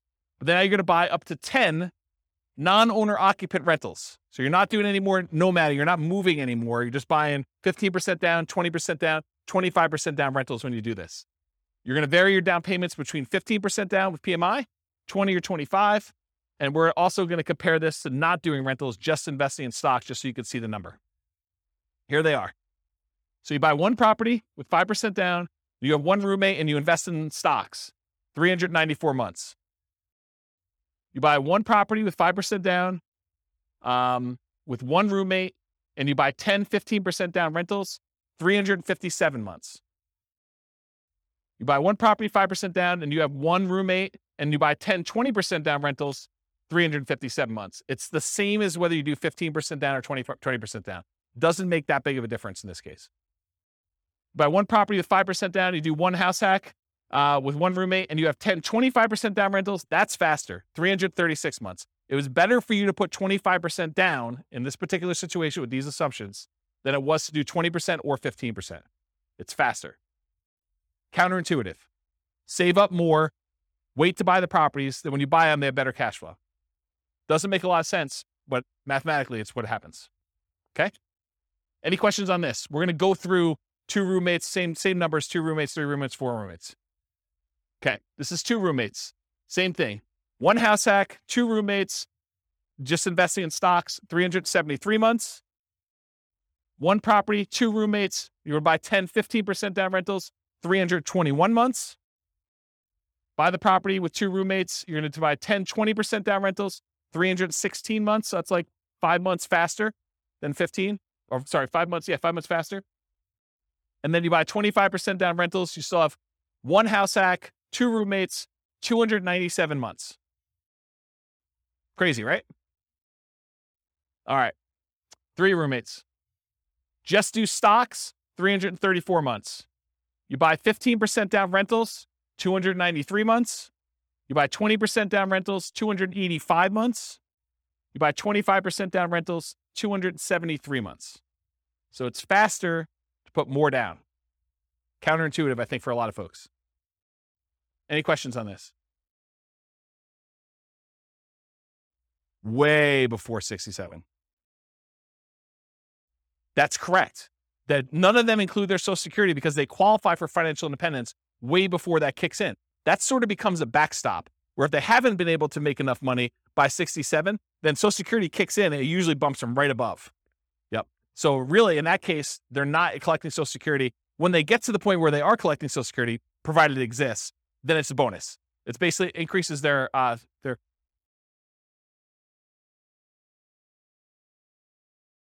till 67. What do you mean?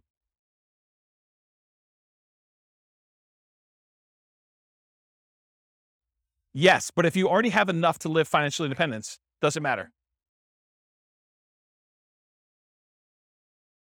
Yes. And so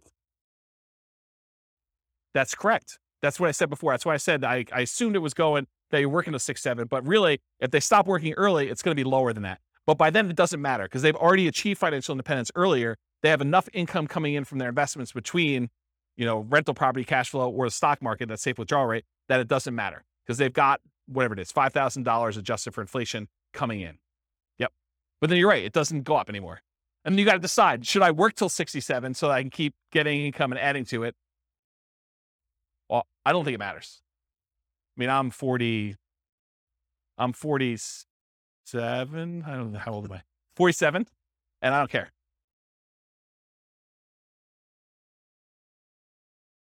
Well, so this is why there could be a full day class in this. If we go look at their actual retirement income, when you have rental properties and you just pass over that line, if you haven't paid off your properties, your standard of living tends to increase over time where it doesn't matter. Rents kind of creep up a little bit. Your expenses creep up, but it's only taxes, insurance, and maintenance. It's really not that principal and interest part of the payment. And so that stays fixed. So your cash flow tends to improve. Once you get over that threshold, when you have rental properties, it tends to keep kind of creeping up. And then magical things happen every time you pay off a property. It's a big bump, right? Because you no longer have principal and interest payment at all. So every payment that pays, every property that pays off, if you're buying them a year apart or whatever it is, when you're buying 20% down or 15% down, it's nice little chunks up every time you do that. And it's more than keeping up with inflation, because if your rents are keeping up with inflation at 3%, but rent is the whole amount, and only your expenses like your tax and insurance are increasing, the other part of it's staying fixed, the amount of your cash flow is increasing faster than that. Does that make sense? Yeah. So this is why we could dig in. I have charts on showing like all this great stuff. It's really, really cool. But yes, it doesn't matter. Once you get to the point you're like, okay, Social Security is just a bonus. It's like if property values and rents went down and I just had enough to kind of creep over the line. If everything was paid off, I've got, just enough for that. Then Social Security becomes like an extra thing. But for the most part, it's a blip on the chart for most people. Yeah. Yeah. Age 43. For which one? 273? Yeah. So age 43. That's not bad. Not bad. All right, so this is 3 house hacks, 3 roommates. If you do 4 and you just invest in stocks, 304 months. If you buy the 15% down rentals, 293 months. If you buy the 20% down rentals, it's 285 months. And if you buy the 25% down, it's 273 months. Okay. Now what I did is I combined all just the house hacking ones, and I tried to group them so that you could just see visually how big they are. The numbers are all there, but it's going to be hard for you to read back there. But you could see this is the one where they are just investing in the stock market. This is the one where they're doing one roommate with 15% down, 20% and 25. And then this is 2 roommates, 3 roommates, and 4 roommates. The difference between 3 roommates and 4 roommates is not significant at all. It's actually the same. So it didn't matter.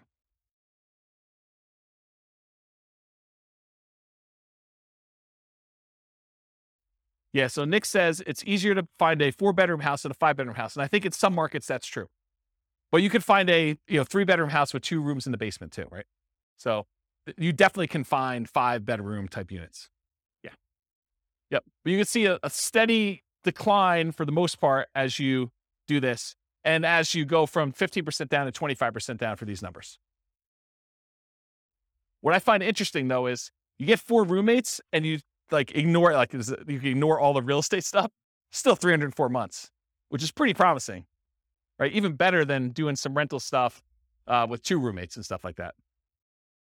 A lot less work, right? Right. So you got to make it worthwhile. And again, it's these specific assumptions and their situation and their properties and everything else. You buy in a different market, the numbers could be very different. And there's another weird thing that's going on here is equity does not get calculated into this formula with my assumptions. Why? Because equity doesn't count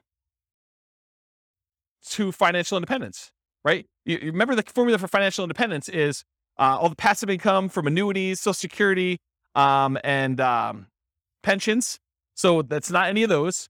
Cash flow from properties, it's not really there, although it's kind of a weird function of that when you pay off a property. But then on the bottom part of it is that 4% safe withdrawal rate on any assets you have invested in the stock market, mutual funds, and everything else. It doesn't include equity because you don't do 4% safe withdrawal rate on equity.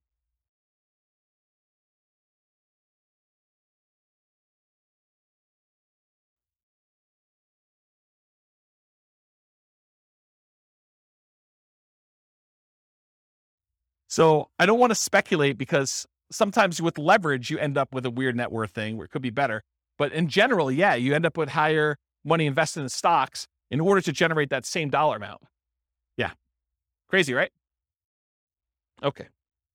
So this is all the ones for house hacking. Any questions? Then this is everything. Okay. So the green ones are all the buy and hold stuff. Then it starts Nomad, but these were the Nomad ones that were sort of odd ones out. These were Nomads with house hacking. So I kind of separated those out. And these are some other weird Nomad ones. And then these were all the house hacking ones. So you could just see visually how they all compare to each other in terms of speed. And just eyeballing it, Nomad's fastest, right? Which is what we've been saying for a long time in these classes. But house hacking is pretty good, especially compared to traditional buy and hold, right? And honestly, when you combine house hacking and Nomad, those tend to be pretty sweet. Like the combination of moving into properties, buying with 5% down, and then also having roommates while you do that, pretty sweet model. There's only a few better than that, and that's sort of these like, Nomad by proxy, Nomad with short-term rentals, and fixer-upper Nomad. Those are these three, which are kind of like the lowest of all of them. Although they're not really the lowest of all of them because some of these are a little bit faster, right?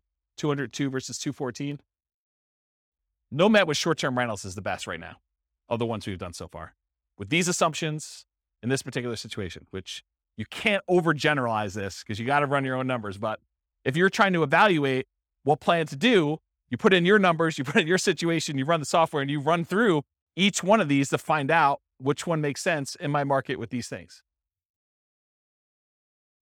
All right, I think that's it. So, I got like one conclusion slide, but I think I've talked about most of it. So I'll go back to this slide so we can look at it and have more discussions. But so in conclusion, assumptions for modeling matter a lot. So house hacking once versus acquiring more properties, that Nomad with house hacking or with buy and hold kind of running in parallel. If you change the assumptions like your income expenses, market conditions, the appreciation rate, the rent appreciation rate, the price, interest rates, rents, vacancies, maintenance, property management, tax insurance, all those things will impact the results here. And they may change which one wins, right? I'll just give you a really basic example of this. If you're house hacking with one house, but you're primarily investing in the stock market versus you compare buying a property where the price appreciation or rent appreciation is abnormally low, that one may look much, much better than that.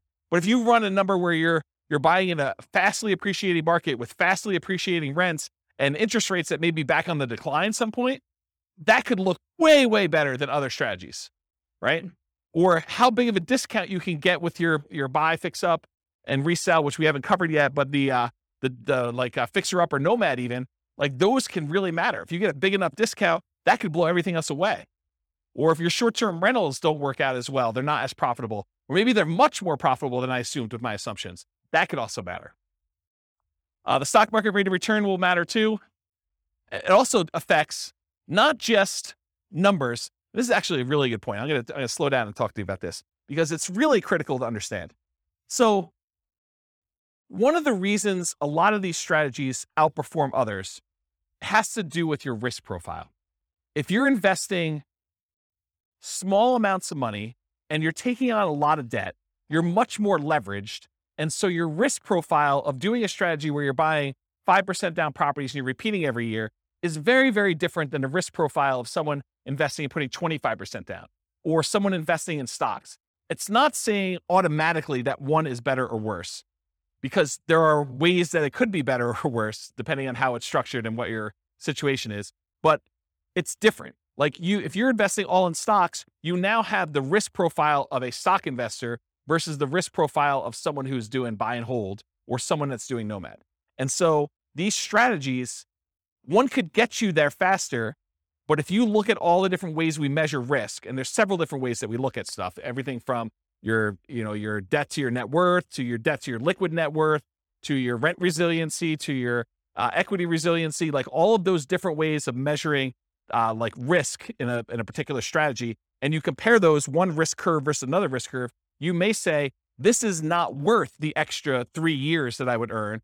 Or you may say, it is totally worth that to do it this way. And you can kind of look at those things. So risk matters a lot. And this comment about what you're investing in and its risk profile is pretty profound. Yeah. So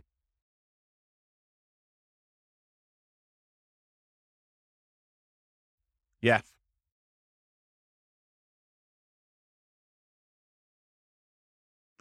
So what Nick said off mic is you got to take into account the amount of work you're putting into. Doing short-term rentals could be a lot more work than just automatically investing $1,000 from your paycheck in index fund each month. And so you got to be aware of that too. So totally, absolutely. And we talked about that idea when we talked about how part of the extra return you're getting from short-term rentals is your labor. It's not just dollar return. So yes. Your safe withdrawal rate would matter here. Whether you're buying duplex, triplex, fourplex, or single-family homes would also matter. The strategies that work best in that market may differ from your market. You got to do the math. And I tried to do modeling for about 300 U.S. cities. If you go to realestatefinancialplanner.com/model and just pick your city, I tried to do, and it's getting better. It's more like a late alpha kind of situation here. It's going to get a lot better over time. But the idea is that there'll be like 100 different scenarios all pre-done for you where you just copy it to your own account and just make changes to whatever you're doing. So any questions? No questions? You already took them all? I don't know. I found it pretty interesting to kind of see these all laid out. I've never done it like this before, where I've kind of laid out buy and hold versus nomad versus house hacking all on one chart before. So I found this pretty interesting. Do you guys find it interesting? Anyone changing their strategy based on this? You got to do more nomad? Weren't you telling me last week that you were buying properties and then selling them? Yeah. Buy, fix up, then resell. Like get roommates? Yeah. Yeah. I think I talked to you about this last week. Doing the 2 years is, it's not as good, because if you could do them if you do them once a year, you just pay the tax, you end up working out better. If you actually sit down and do the math. So just pretend you sold it and actually paid the tax on it. And then imagine you could do one every 2 years instead of one every year instead of one every 2 years. You pay more taxes, but you end up netting more. Yeah.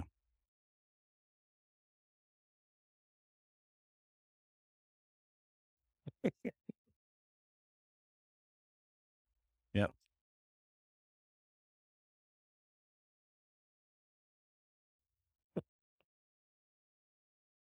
It'd be good. It'd be good. But I mean, yeah, as Kevin says, it would be hard to get roommates while you're doing the fix and flip. A little discount. Yeah. I'll knock off $50. Use this outhouse. Yeah. So yes, I mean, the thing is, when you model like real situations, like somebody doing stuff, a lot of times you're entering in existing properties that they own. And then you're modeling, okay, if I could do one fix and flip a year, like actual fix and flip, and I make an extra, whatever it is, $25,000. So that's like $25,000 in income that happens irregularly.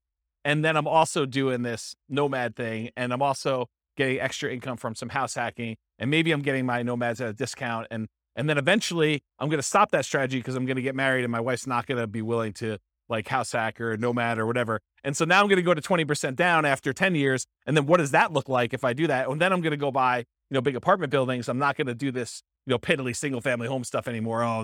It's kind of like ignoring all that stuff. I'm going to be a real investor, right? I'm making a joke because the single family homes is really good anyway. But you go and you decide to switch your strategy and you do all this stuff. Or maybe you're like, hey, I'm going to do hard money loans after I get to a certain point. And then so instead of earning 8% in the stock market, I'm going to get 12, 13, 14, 15, 16%. There's all these different variations on what you're going to do and how you're going to do it and what that looks like. And I think you have to model it. And then, like I said before about those risk profiles, then you're really comparing, well, if I do this strategy, my risk profile looks very different and I have different risk exposures than I have if I do just this one strategy or these two strategies, and timing works. And what happens, really what you want to know, this is getting way off topic. When we've done all these assumptions, the biggest problem we have with this is that we're assuming 3% fixed appreciation, 3% rent appreciation, that, interest rates have remained the same throughout all the scenario. Like there's all these simplified things. Inflation is static, like inflation, rent appreciation, home price appreciation, mortgage interest rates. And there's one other, stock market rate of return. So there's like 5 that I really like to vary. So if you do it differently, have you guys ever been to a financial planner where they do Monte Carlo analysis? They say, if you invest $500 a month in the stock market, you have an 86% chance of being financially independent by age 65. Like you've done it where they've done the 1,000 run Monte Carlo with the stock market, and you see all the little wiggly lines, and they show you your middle line and your kind of band of probability. Have you seen all this? Have you guys know what I'm talking about? So we do that with real estate. So instead of it being 3% fixed appreciation, I say, well, let's make it random. Let's make it so that on average it's 3%, but it could be negative 10. We could have a really bad year, or it could be positive. I don't know, where we see this last year, 18? So positive 18. So we can have this really wide range of what like home price appreciation is, and random rent appreciation, and random mortgage interest rates, and random stock market rates. And so we can have all of those being random. And then you tell me your strategy where you're like, okay, I want to buy a house every year as a nomad and I want to get roommates. Like, how does that look when maybe house prices go up really, really fast on you in year 3 and you're unable to buy them because your debt to income ratio gets all out of whack? Or maybe they kind of like remain low and snake along. And then by the time you've acquired 5, they take off. Or maybe they take off and then they have a big market correction. And maybe the money you have in the stock market kind of gets hammered while you're waiting for your down payments. And all of these random things are happening. And we do 1,000 runs or so. And then I show you what's your probability for success there and what your probability risk curve is for all that stuff. That's what's crazy. Because then you could see, well, what happens if everything's not up and to the right? It's not always 3%. It's not always the mortgage interest rates are going to go in my favor or the stock market's going to go in my favor. Then you start to see, oh, well, this is problematic. I don't actually get to my financial independence number all but these really small amount of times if I do this particular strategy, because I'm being super aggressive. You know, like if you're constantly pulling cash out and like cash out refinances in order to leverage up and do stuff, that looks really different when you have some years where you don't have, you know, all positive appreciation rates and rent appreciations and mortgage interest rates. And what happens if you're trying to pull cash out when interest rates are not really low anymore and there's a penalty to doing cash out refinances, the rate's higher, you know this, right? And you can only go to 75% loan to value and there's a cost to get the loan. We calculate all those things in with these random numbers and it tells a very different story than this, right? Because this is like what I can teach in class is this. And for some of you, like even this is like, holy crap, James, too many numbers, right? Like I can't keep everything straight.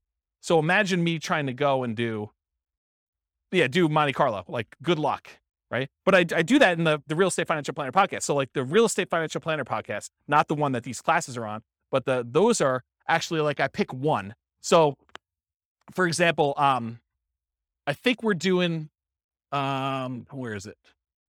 We're doing the one where he just bought an owner occupant property. So it's this one. So we're here. So we did episode 7. So episode 7 is me taking a single situation. They bought one owner occupant property and they invested in stocks. And I do like a 20-minute episode telling their story and walking through with fixed assumptions. Then I do an advanced episode where I make everything random. And I go into detail about how random stock market rates, random rent, random price, all that stuff impacts them in that one situation. And then next week, I'll do episode 8, which is them buying 20% down rentals. So that becomes episode 8 for the Real Estate Financial Planner podcast. And then there's an advanced version of that. And they're separate podcasts. So that's the thinking. So over time, you'll start to get a feel of, oh, this is more risky, you know, lower probability of success than this one. Or the range, the variance is much greater, where they may be able to achieve financial independence really early if things really go their way, but it could be really, really late if they do that. Where another strategy might be a very narrow band. It's like within 5 years and like 90% of the runs are within that, right? And so you could see the difference between those. Does that sort of make sense? Okay. Yeah. Oops. Yes. 10%. Yeah, because that could happen. So we could do it such that they're tied. Like I can make it so that, you know, rent appreciation and price appreciation are the same. So if one's going up 5%, the other one's going up 5%. We could do that. Or I could make it so that they're at least correlated, right? Like I could do, it's 5% appreciation, and then do like plus or minus 1 from that, right? Like I could do some type of coding to that. I haven't gotten to that point yet, partially because I do think that you can see situations where they are uncorrelated. And so I kept it uncorrelated for that reason. What's that? You can. Yeah. You could see like the wide range of things in that case. Yeah. Are you like a math person? Okay, good. Yeah, good. Awesome. I mean, I like math people. So, yeah. Right. So you get the range of values to do it that way. Yeah. So you understand what I'm talking about.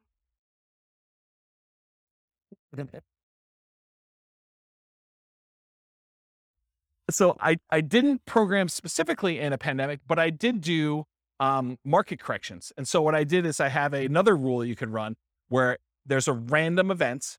And during that random event, we have a precipitous drop of the stock market and a precipitous drop of prices and rents. And so you have like a event, you could set whatever the probability you want it to be, 1 in 100 months or 1 in 1,000 months, you set whatever it is. And then the actual range of what the drop is. So you could say it's, somewhere between 5 and 20 or 5 and 30 or 5 and 40, and that's a percent. And so it just drops the stock market completely by that amount, or property values by that amount, or whatever it is. And you could set those up as like one-off market correction drops.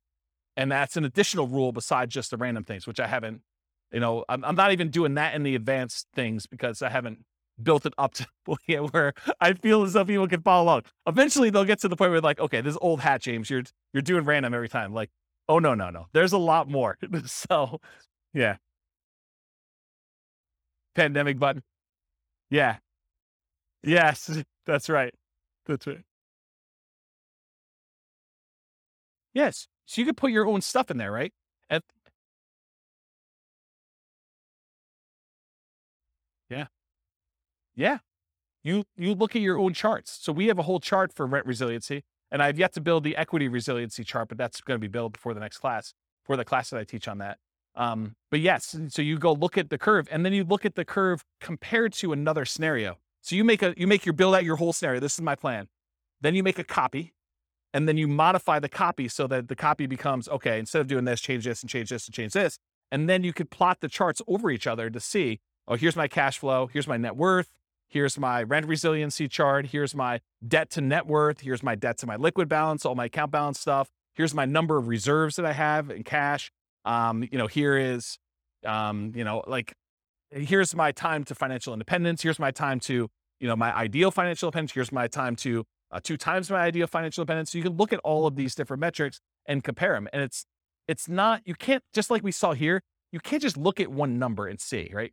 There's so much more going on beyond these numbers that it's hard for you to understand, because some of these you might get to financial independence, but then your standard of living, you got to hug that financial independence number. You got to hug $5,000 a month, inflation adjusted. Otherwise, it's going to be ugly. And then other ones, like you're blowing through $5,000 a month. You're $5,000 a month going toward $20,000 a month, because your rents on all your properties once they're paid off is very different than the rents, than just investing in stocks as an example.